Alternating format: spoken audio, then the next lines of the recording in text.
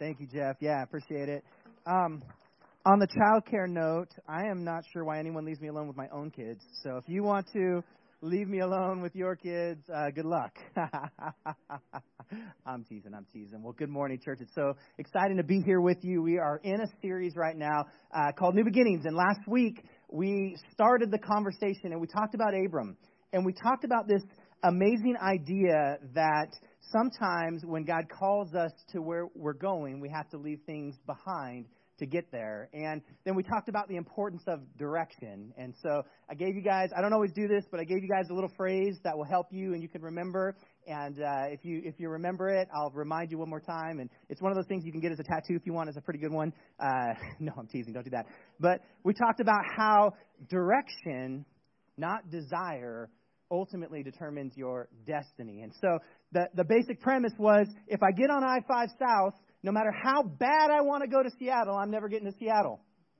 And I can want it all I want, but if I don't move in that direction, I won't get there. And so Abraham, he left home. He started in the right direction, but then he detoured, and he got stuck. And without moving in that direction, he couldn't get to his destination. And so we began the conversation just talking about what does it take to move in the direction. And then ultimately we landed on this amazing truth that the promise of God's destiny in his life actually extended well beyond him. And because he was obedient to that, it affected his family. And all of us today are affected by his faith and obedience. And so in Genesis 15, it said that Abraham believed God, and it was credited him as righteousness. And sometimes it's just about, can we believe God? And then today, we're going to continue kind of in the same conversation, talking about this idea that sometimes we head off in the direction that we believe that we're supposed to be going, and then God somehow changes that direction, and we have to process thinking, this is where I thought I was going, but this isn't where I ended up. What's interesting is who we're talking about today.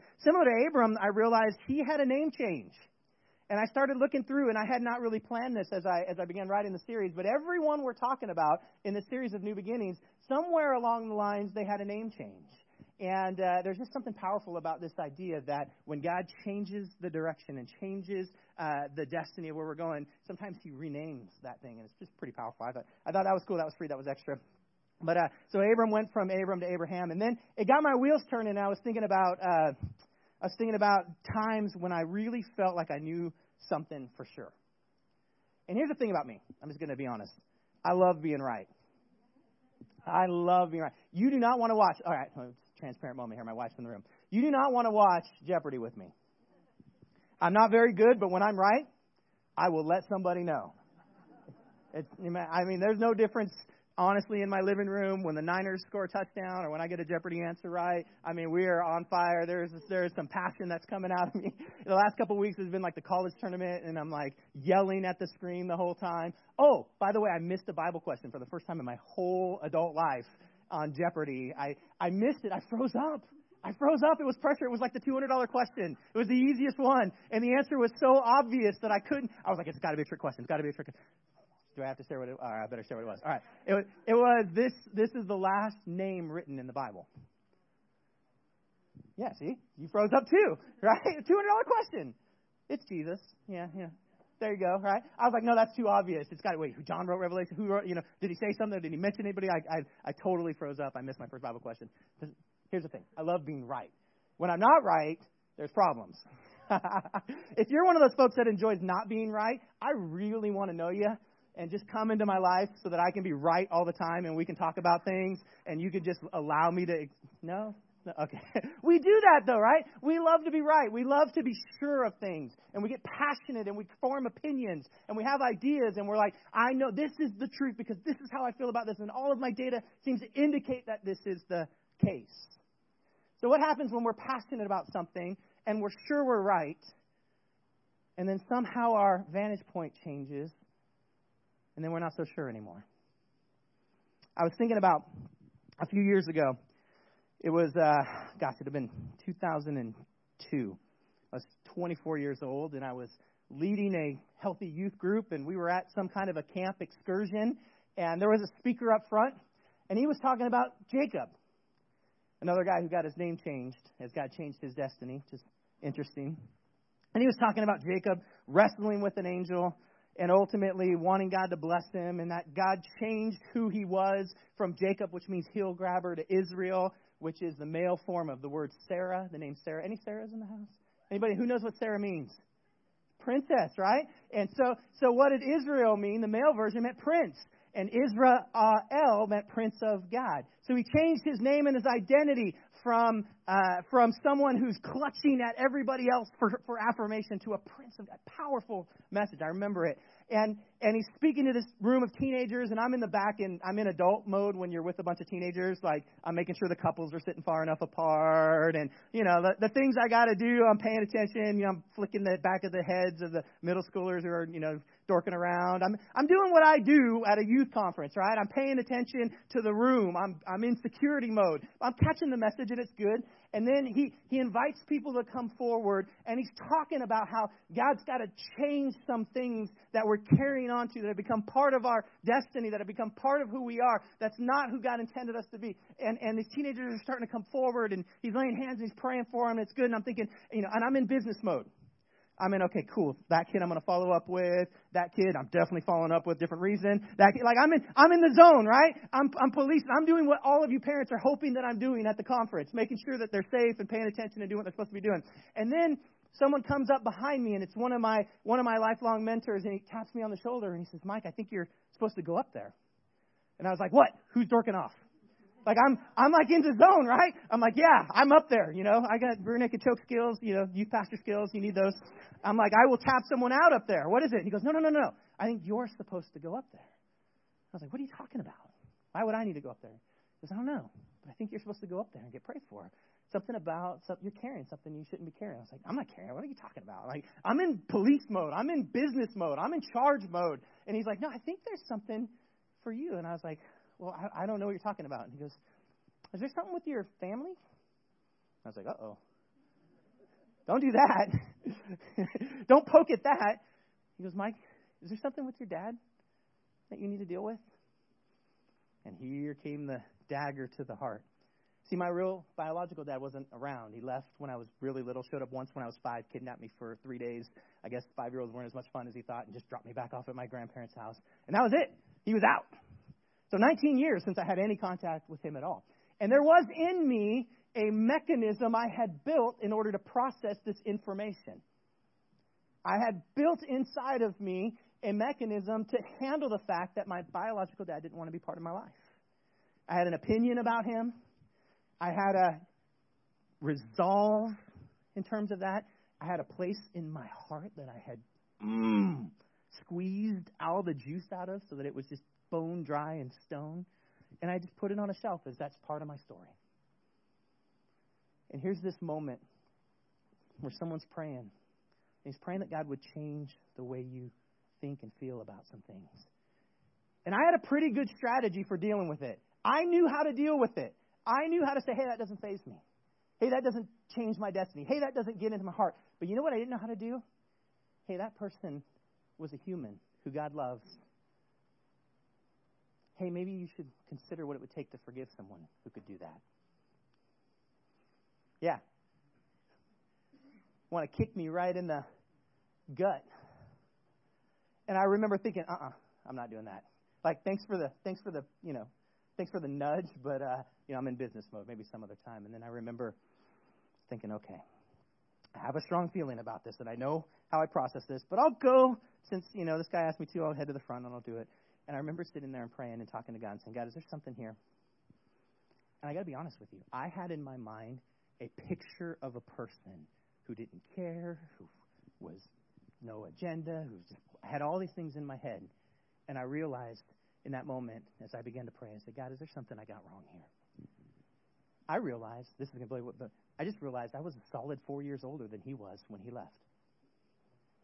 I was 24. He was 20. He was just, young guy. And I thought, oh, my goodness. I can still remember being 20 and an idiot. Sorry, that's on the podcast. And I had this picture in my head of someone who had a master plan of manipulation and not a scared-to-death 20-year-old who didn't know what to do. And something in me changed. My perspective changed. And here's God. I'm standing face to face at that altar. wet works have hit. I'm not a crybaby, but, it's happening. And God just revealing, hey, this man who you hate in your core, but you've just wrapped that up, is someone I created and I love, and they're lost. And you holding this is only killing you, not them. Perspective changed. A new vantage point. See, it's a hard thing when we know we're right. Yeah, I'm right. He should have this, and he should have never this, and why didn't he this? I'm right. I can mount a terrible case. I can defend it to my last. But then something happens. And we have a reflective moment with the creator of the universe. And it changes our perspective. So today I want to talk a little bit about how that happens to us. Sometimes it's maybe not as dramatic as that. Sometimes it's just in the workplace. Ever had this one? That person's out to destroy me. Everything they do is just wrapped around making my life hard and trying to subvert me. And you have mounted a case, and you have evidence, and you have examples, and you have a full reasoning why they're out to do that. And then you sit down with them. And you're like, oh, dang it. They're a human. Maybe they are broken, but I'm broken too. Dang it. It was so much easier to sit from this point and just be right. And you're right, probably. You probably could justify your rightness. And then you sit down face to face with someone that God created, that God loves, that God designed. And you go, dang it. Dang it. Am I still right, God, to feel this way? That's just the workplace. I can go on and on. Different examples, family, friends, scenarios, situations. But what changes is we have a change in perspective. A new vantage point oftentimes changes our whole reality. I was thinking it was only in the 1500s that Magellan had to make sure we all knew the world wasn't flat. That wasn't that long ago in the grand scape of all of the earth. And here's us. Everybody knew it was flat. Well, some had figured it out, but essentially we weren't sure. And it changed our whole perspective. I was looking at things we used to all know. I just kind of Googled it because I was thinking about things we used to all know. And there were some really funny ones. I won't go too far into it because some of them were pretty inappropriate. But a lot of them had to do with like how you raise your kids. And, there was a lot of medicines that we gave kids now that if you bought them on the street, you'd do time. But we would just give them to kids. And we wonder why the whole Victorian age was addicted to opiates and stuff. But we started them right off at the beginning that way. There was a funny one about if a mom was angry that her milk would sour, like her mental temperature would affect her body temperature. Like, it was hilarious. But we all knew that until that was 1916, by the way, when the book came out. It was like, hey guys, that's not true. So there's hilarious things. We all knew those things, and then a new vantage point happens, and it changes our perspective, and it changes the way we think about things. And then all of a sudden we have to realize, hey, maybe for this season I had all this information and I was certain. But maybe, just maybe with a different perspective, I was a little bit wrong. Then I was thinking about how we get our perspective on things. I was thinking about how much our family of origin really determines how we think about things. We grow up in a family, and there's certain rules and codes, and there's things that are okay and things that are not okay. And some of those are just traditions in our family, but we know them. We know they're true. We know that's what you should do. We know that's how you should behave. We know that you should go to church on Sunday. It's a moral imperative. It was in our family. We've all gone. Is it? I don't know. I'm glad you're here. Don't leave. Well, in a little bit leave, but not right now. But we know some things because we were in our family of origin. We know them because they were part and connected to those things because they're in our family. Sometimes we know them because we subscribe to their web channel and we hear those data points from that perspective. And now we've formed the truth.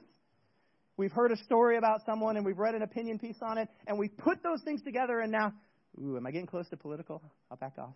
Everybody tensed up there a little bit, so I'll back off just a little bit. But we formed an opinion, and we know who they are because we got a sound bite and a written piece about it, and so we know something now. We formed our opinion on them. Sometimes it was influential people. It was teachers or bosses or whoever, and we just know some things about the world because of that. Not all bad, but it happens, and then all of a sudden we get a new vantage point, a new opinion, and it changes everything. So today I want to talk about someone who gets an incredible shift in their vantage point, an incredible shift in their perspective. And so if you have your Bibles, I want you to open to Acts chapter 9. And I want to talk a little bit about how we can know that we know that we know and then be wrong. And then God shifts our vantage point. And what is the answer to that? I'm going to talk a little bit about a guy named Paul. Now, he had a name change. So in the beginning, his name is Saul. And some of you know his story. I'm going to be honest with you. I think I've said this from the microphone, so it's not totally new. He's not my favorite guy in the Bible. I'm beginning to figure out why I don't like him so much.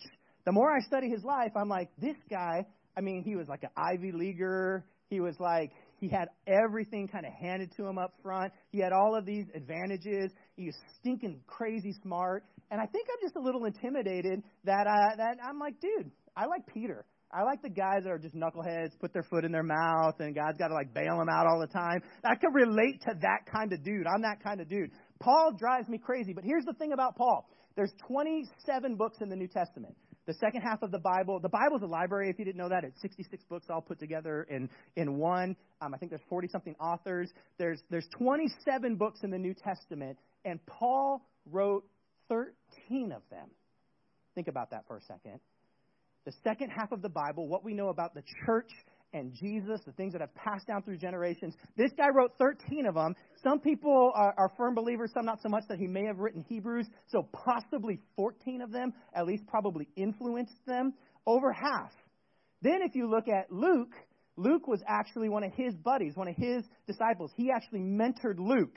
And so Luke, who came under Paul and studied, he directly influenced Luke. Luke wrote the most about Jesus that we have, the book of Luke, and the most about the early church that we have, Acts. So if you take Paul out of the scriptures, you lose almost all of the New Testament. So I'm just saying he's significant. Whether you like him or not, I think if he didn't try to talk about marriage so much and just make like words so hard for me to explain, like use normal words that we understand on this level, right? But anyways, I still love him. But here's Paul, and at this point his name is Saul, and that's who he becomes. That's who he becomes. But I want to talk a little bit about where he starts, because Saul knew some things. Saul grew up. His dad was a Roman citizen, which in that time, being a Hebrew born with Roman citizenship, was like as much advantage as you could possibly have society-wise. Roman citizens had no fear. They could travel from town to town, and no one would molest them or bother them or try to rob them, because if you said, I'm a Roman citizen, I have citizenship, people would not mess with you, because the consequences of messing with you were catastrophic. Rome would come down and crush you and crush your family and crush your friends and crush everyone who knows about you. So he was born with a little bit of privilege in this time. He grew up in a Hellenistic environment. What that means is Alexander the Great had conquered all the known world and brought kind of a Greek type of thought. There were two real types of Jews that were living at this time when Jesus was born. There were those that still kind of held to a Hebraic or Hebrew type of values. So they had the Hebrew values in their core. And then there were Hellenistic Jews that had more of the Greek values, which is more enlightened thought. They were deep thinkers. They were a little bit more diverse in their study. Things weren't quite as black and white. He grew up in that culture, and then his parents didn't like that, so they sent him to train under the most esteemed. He went to the Princeton/Harvard/Yale of being a Jew, okay? And he studied with Gamaliel. I'm going to say his name wrong, but he studied with the best teacher of that time. So he's privileged.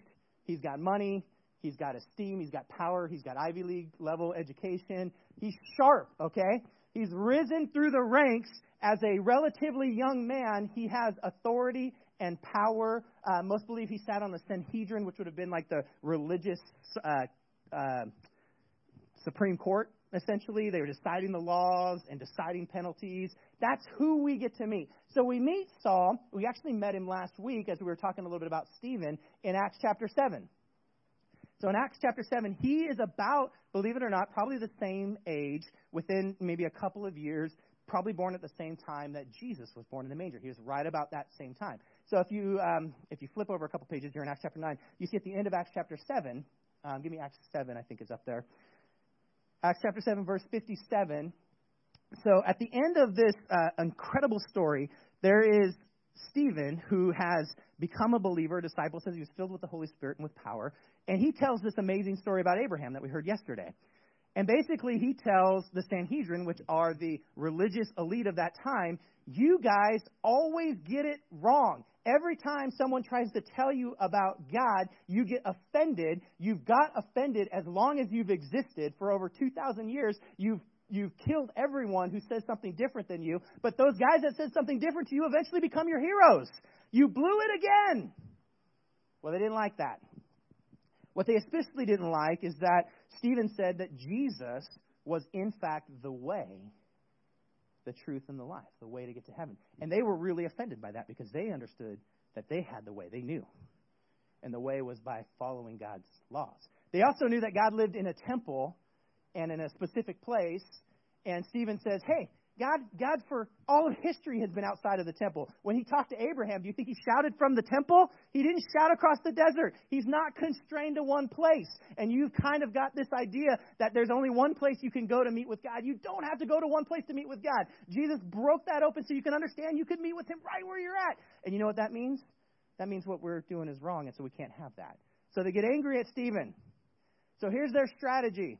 They're like, we're gonna kill this dude. So they pick up rocks, and they encircle him. Now, this is interesting. Verse 57, it says, at this they covered their ears, and yelling at the top of their voices, they all rushed at him, and they dragged him out in the city, and they began to stone him. It says, meanwhile, the witnesses laid their coats at the feet of, check this out, a young man named who? Saul. Now, I wrestled with the coats thing for a while. I was trying to figure out what was the significance of them laying their coats. One of the significances is it shows that he was in authority, right? It shows that they were all submitted to his authority. He was looking on. He was approving. But why did they take their coats off? Was there something significant? And then I realized, part of why I'm wearing a coat today, right?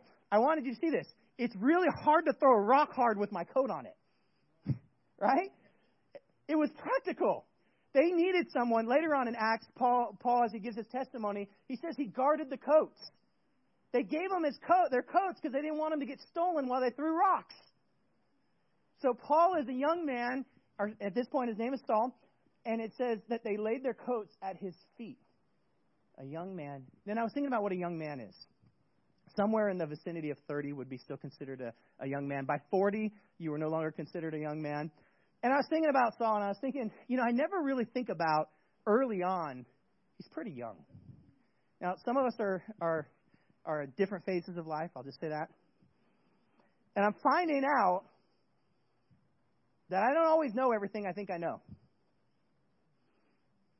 Ever get there? I don't always know everything I think I know. And I think sometimes Saul gets a little bit of a burn because of the education that he's had and because of the background that he's had and all of these things. And you're like, how could he possibly do this? He's a pretty young man. And he's ambitious. And he's got some facts that he's going to work with. And it says, meanwhile, the witnesses, they laid their coats at the feet of a young man named Saul. After this, what happens is crazy. Saul goes on a rampage. He goes on a rampage. Now, you got to think about what's happening in the time. Jesus has just been crucified. On the third day, they've lost the body. We know he rose again. We know he showed up and talked with the disciples. We know he showed up and talked to countless of people. We have the witness accounts. They don't have the accounts, okay? All they know is that this group of people who said that they followed Jesus, whom they crucified, are now running around making more and more converts of people who are saying they believe in Jesus. Now, you have to remember, there's no phones. There's no telegrams. There's no Facebook, no internet. So people are hearing about Jesus at the speed of word of mouth. They're going from house to house, friend to friend, and they're saying, you guys don't understand. You've studied the Scriptures, but the fulfillment of the Scriptures has shown up, and it's Jesus. And no longer do you have to approach God through this sacrificial system and the law that absolutely makes us feel horrible because we can never make God happy. He actually paid the price so we can be forgiven, and now you can approach God face to face. And this is incredibly good news. And someone goes, yes, that's awesome. And then they go to the next person and they do the same thing. Hey, guess what? Let me tell you this. And it's moving at the speed of voice. So Saul sees what's happening. And he's like, we got to put a stop to this. So in Acts chapter 9, it says, meanwhile, Saul was still breathing out murderous threats against the Lord's disciples. And he went to the high priest And he asked them for letters to the synagogues in Damascus, so that if he found any there who belonged to the way, whether men or women, he might take them as prisoners to Jerusalem. So here's what happens. Saul goes, I've got to get ahead of this word of mouth disease that I think is happening inside of this group of people. So Damascus is about 150 miles away from where he's at.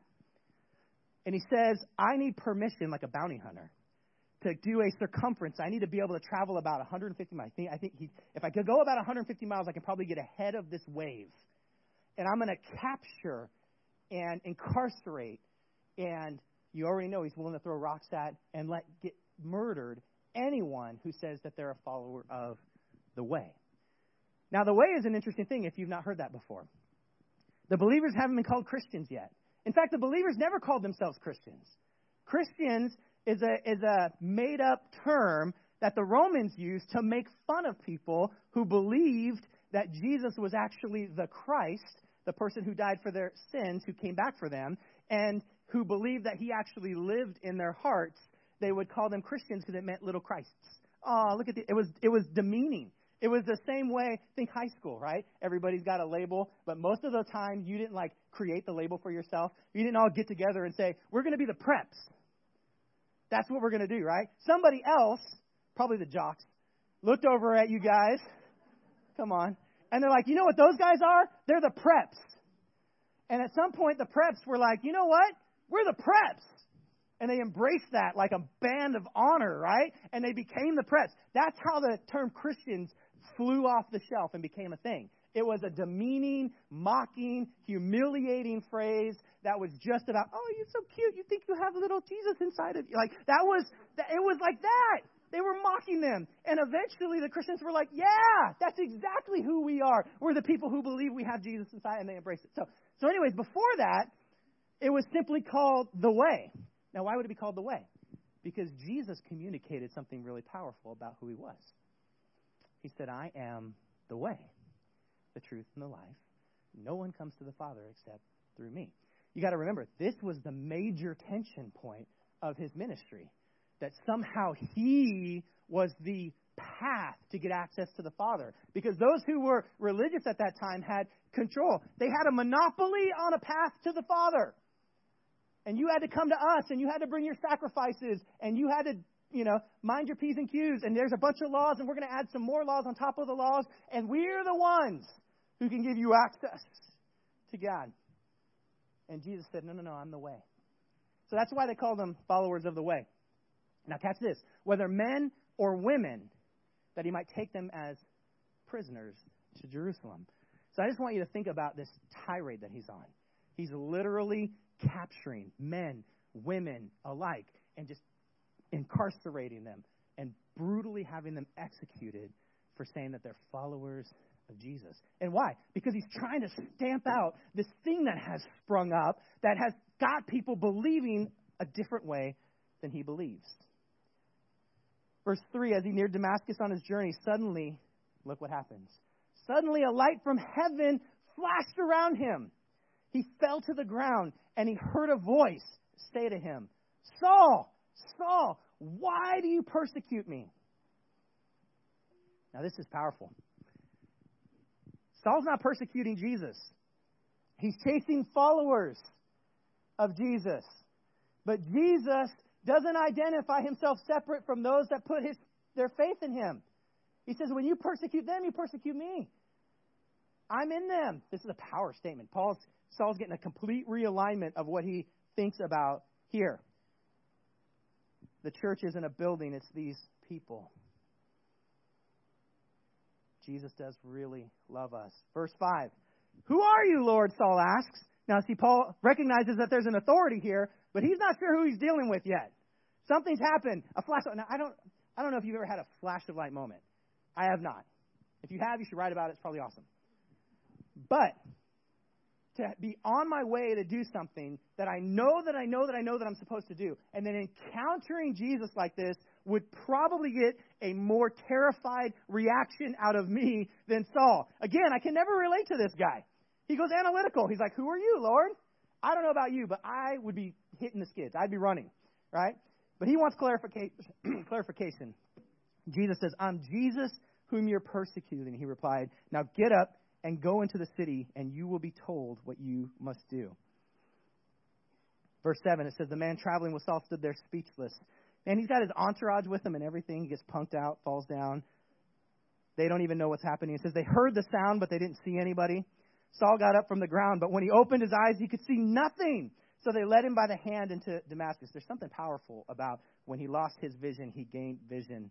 When he could no longer see it his own way, he had to trust that God would see it his way. For 3 days he was blind. He didn't eat or he didn't drink anything.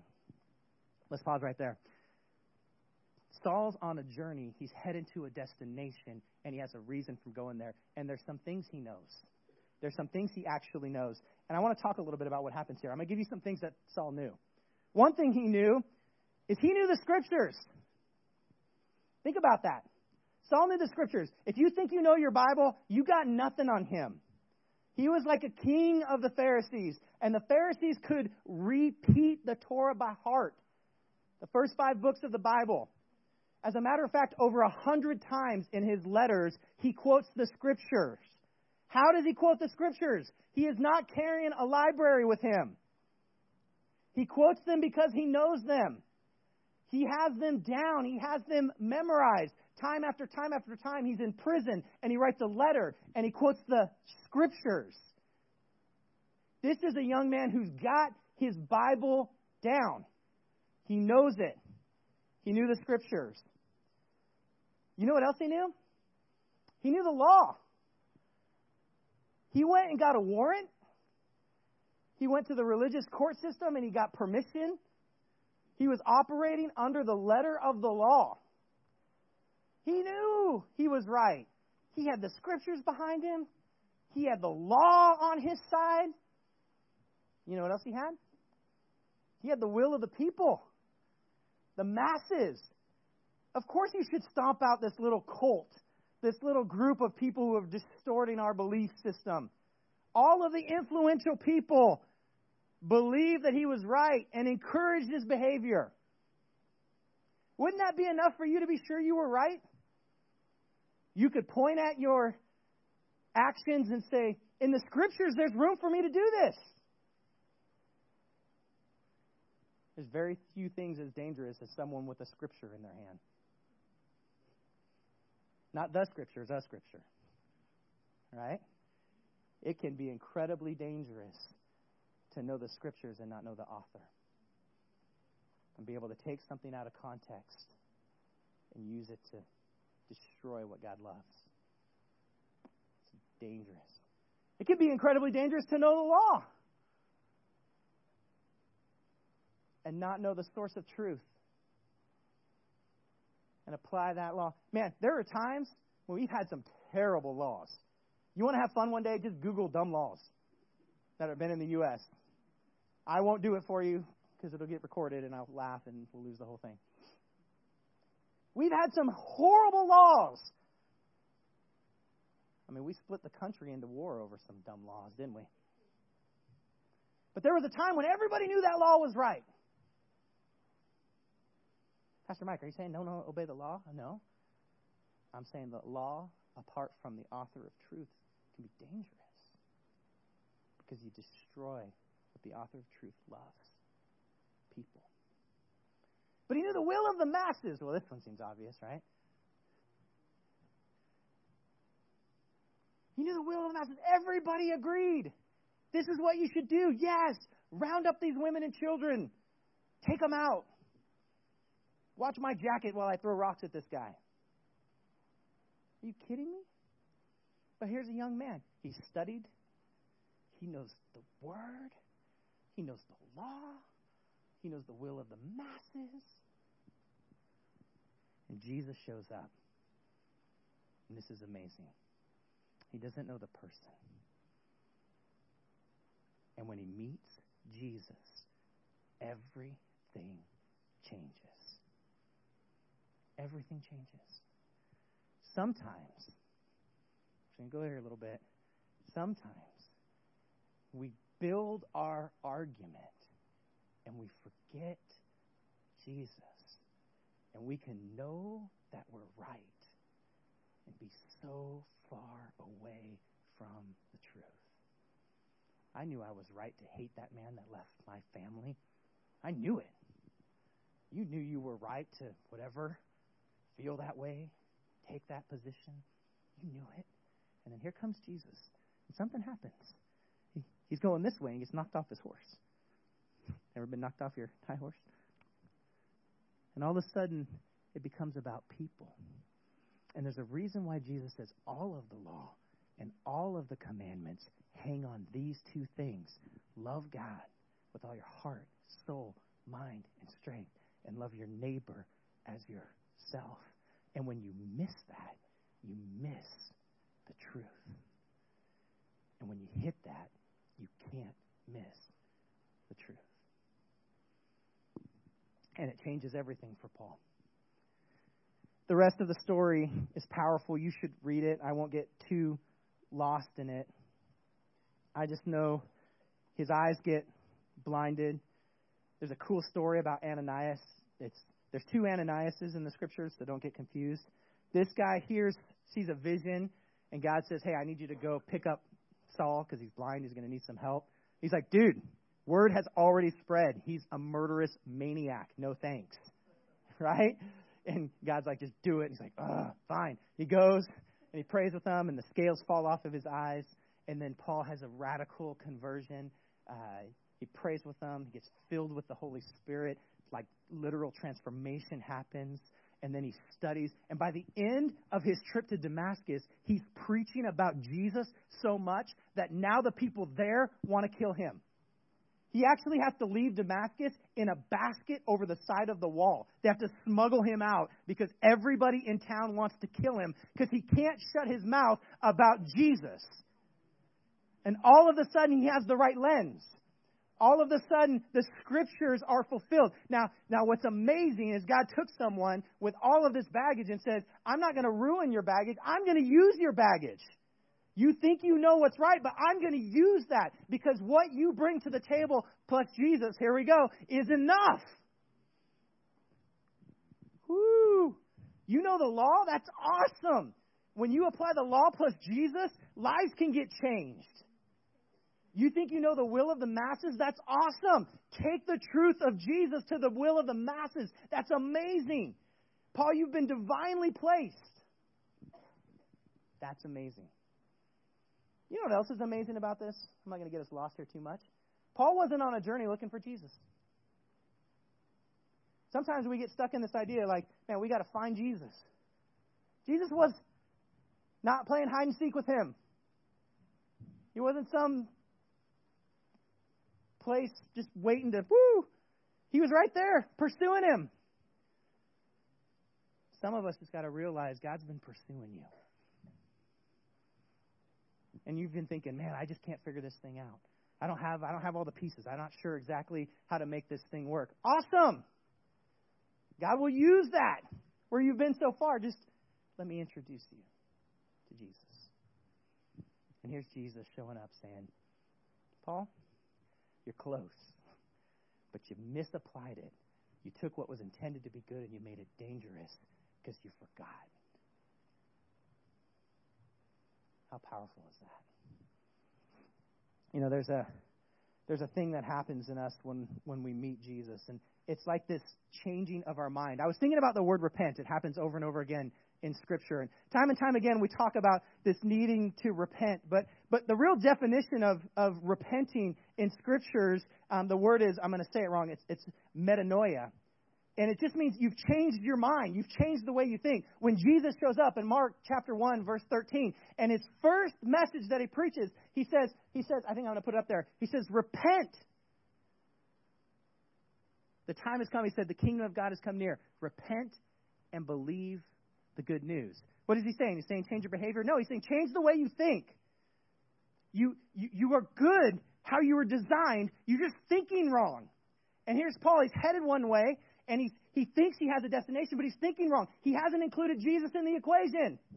And since he hasn't included Jesus in the equation, he's come to the wrong conclusion, and ultimately he's headed to the wrong destination.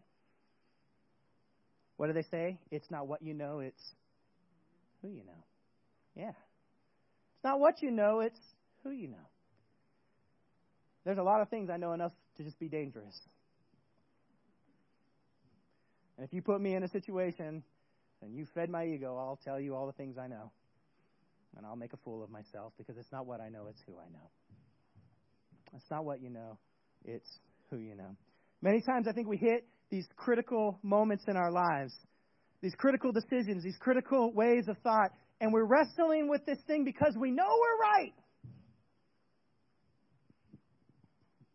Okay, you're right. How's that working out for you?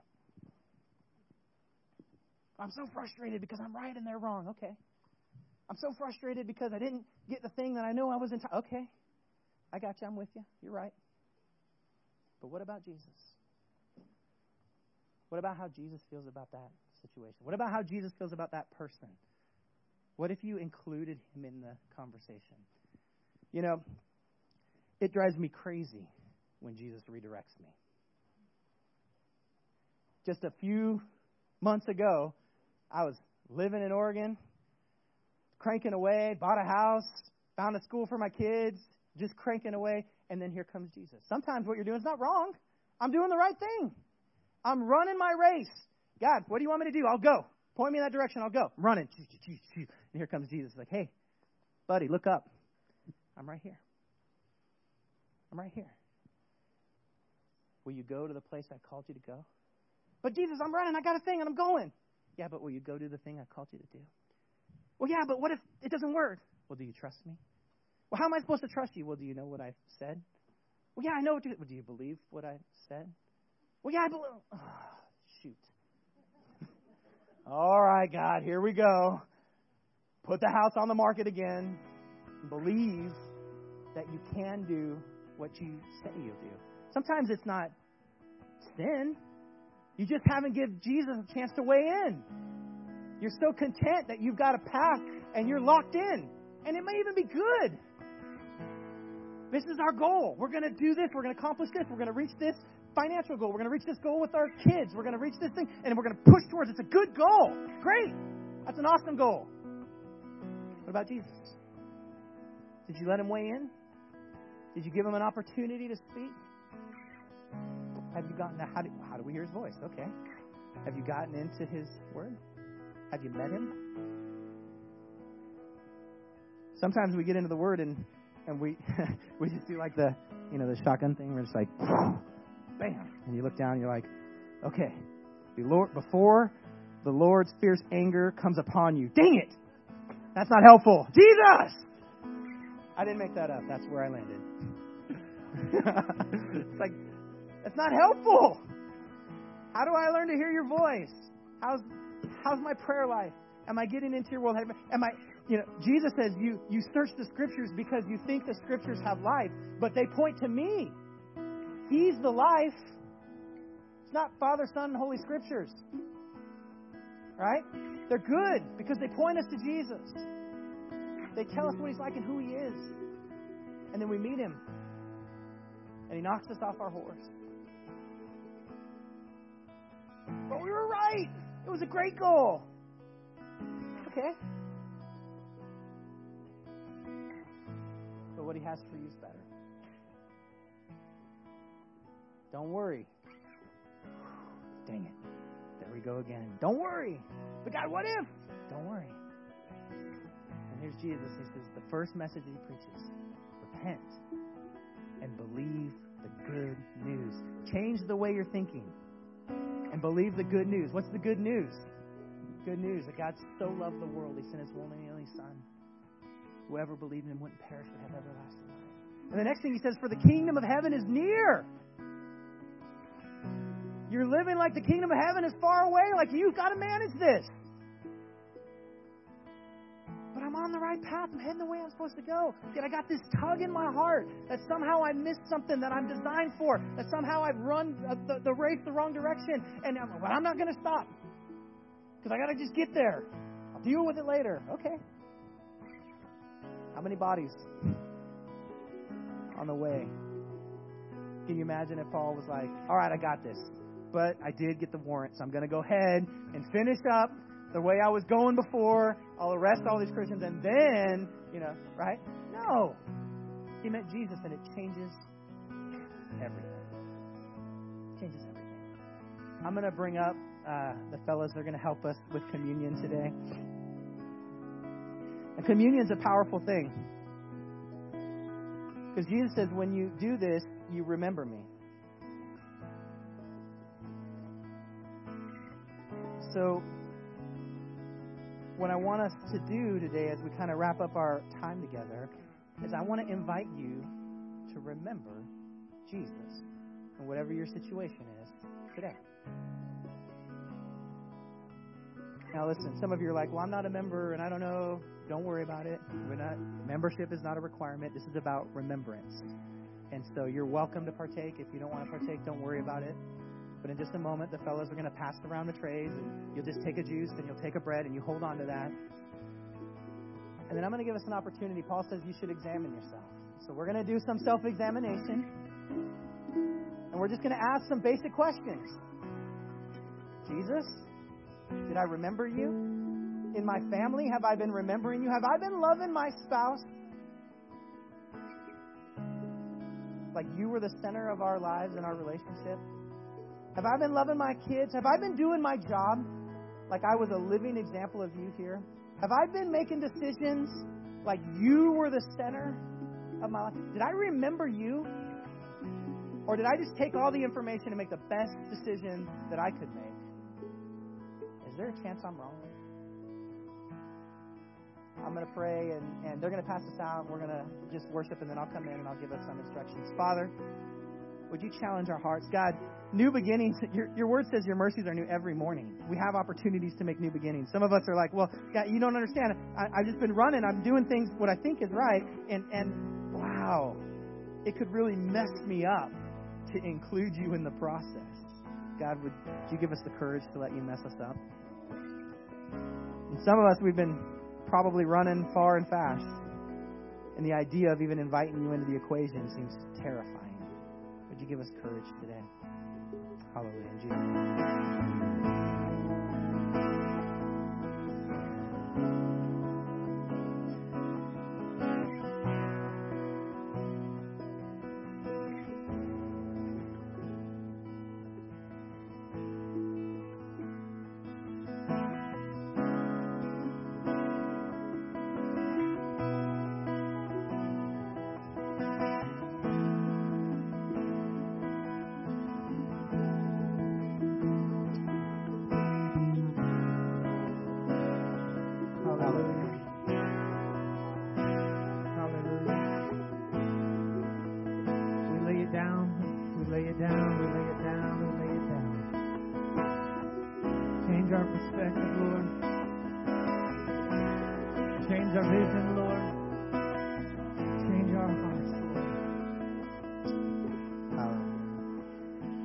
Amazing thing to meet two incredibly different people, Saul and Paul, but they're the same guy.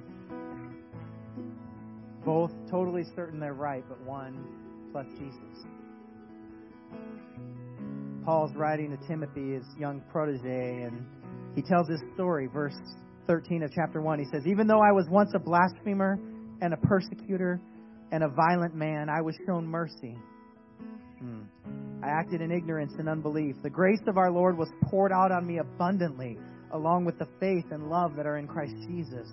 And here's a trustworthy saying. It deserves full acceptance. Christ Jesus came into the world to save sinners, of whom I am the worst. That's Paul saying that. He wrote 23 books, maybe 24. 2 of the other ones include him. Here is a trustworthy saying that deserves full acceptance. Christ Jesus came into the world to save sinners, of whom I am the worst.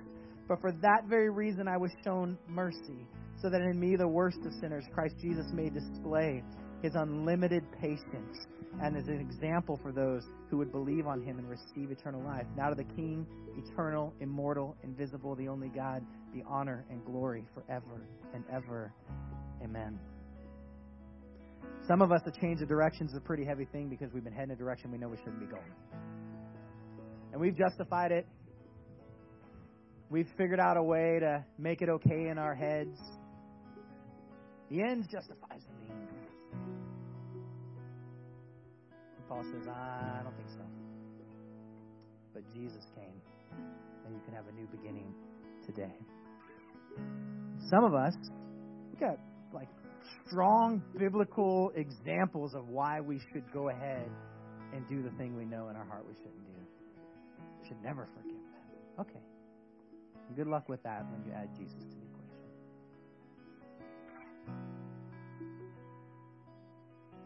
For some of us, it's just a simple recalibration. You're like, I think I got this. Great. Well, Paul was pretty clear that he didn't have it. So let's figure out in our different spaces in our life, in our family, in our relationships, where do we swing and miss? Where does Jesus need to come and just help us make the turn we need to turn so that we change our destination? The destiny He's called us to. If you take the bread, the scriptures tell us on the night He was betrayed, He took bread and He broke it. And He said, this is my body, which is for you. As often as you do this in remembrance of me.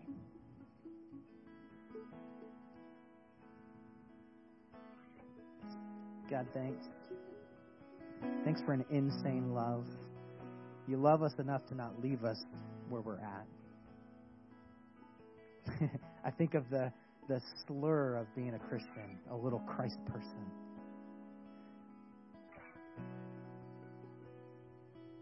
But I embrace it. Just want to do what you did. Would you change my mind on some things? Oh, that person stands for everything that I loathe. They're not worth the whatever. No. You designed them. You love them. You create them. They're your child. You want them. Help us to remember that. Help us to remember you in Jesus' name. Would you break in with that? And you can take the juice. You know, I was thinking, I'm getting old now, but I remember when the WWJD things were real popular. Every athlete and every teenager had one, and every car had a bumper sticker. And it stood for what would Jesus do? And somehow a movement began to rise up, and like all movements, it came like a wave, and it faded, and with bad marketing or whatever, I don't know. But there was something profound and powerful about challenging people who say they believe in Jesus to think then like Jesus would think about a given situation. All right? It's one thing to say, God, I know you're there, so agree with me. Then to say, God, I know you're there, help me to agree with you. And that's why that was so powerful. The scriptures tell us after He took the bread, He took the cup, and He said, this cup is the new covenant in my blood. What was a covenant? It was the deepest, most powerful way to make a promise. And He was establishing the value that we had in the kingdom. How important and significant we were, and that we could now be in the presence of God. It was a new covenant. We didn't have to go to a place to achieve it, to accomplish it. You can be in the presence of God driving down Meridian. Now think about that for a second. That's amazing. You could be stuck in the 512 and be like Jesus and be in the presence of God. You can be right here and be far, far, far away. God, thanks for a covenant that invites us into your presence, that makes us in relationship with you, that restores us to relationship with you. Not because we did something right, but because you chose to love us, to create us, and you're good.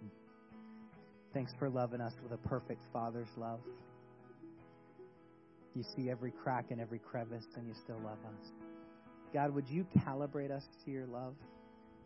Would you help us to invite that love into our thinking, into our processing, into how we see one another, how we see ourselves? God, I pray when we're watching the news, we wouldn't just see a hot mess. We'd see a hot mess that you love, of people that you love.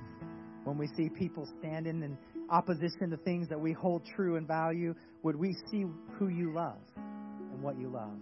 God, when we know we're right, would we be right because we have filtered it through what you've told us to filter it through? a love of you, and a love for one another. Help us, God. Help us in our unbelief. Help us when we're afraid, when fear and doubt comes in, when worry comes in. Help us to have your perspective. Knock us off our horse, so to speak. We trust you and we love you. In Jesus' name, amen. You can take it. Next week, we're going to meet another guy. He's going the right direction. He knows what Jesus said, and he still blows it. How do we come back from that? So it's going to be fun. Come on back. Catch the podcast if you miss it. Would you just high-five someone, tell them you made it? Tell them Pastor only held you 9 minutes late. 10 minutes, dang it, late. You did pretty good today. God bless you. Have an awesome week in the Lord.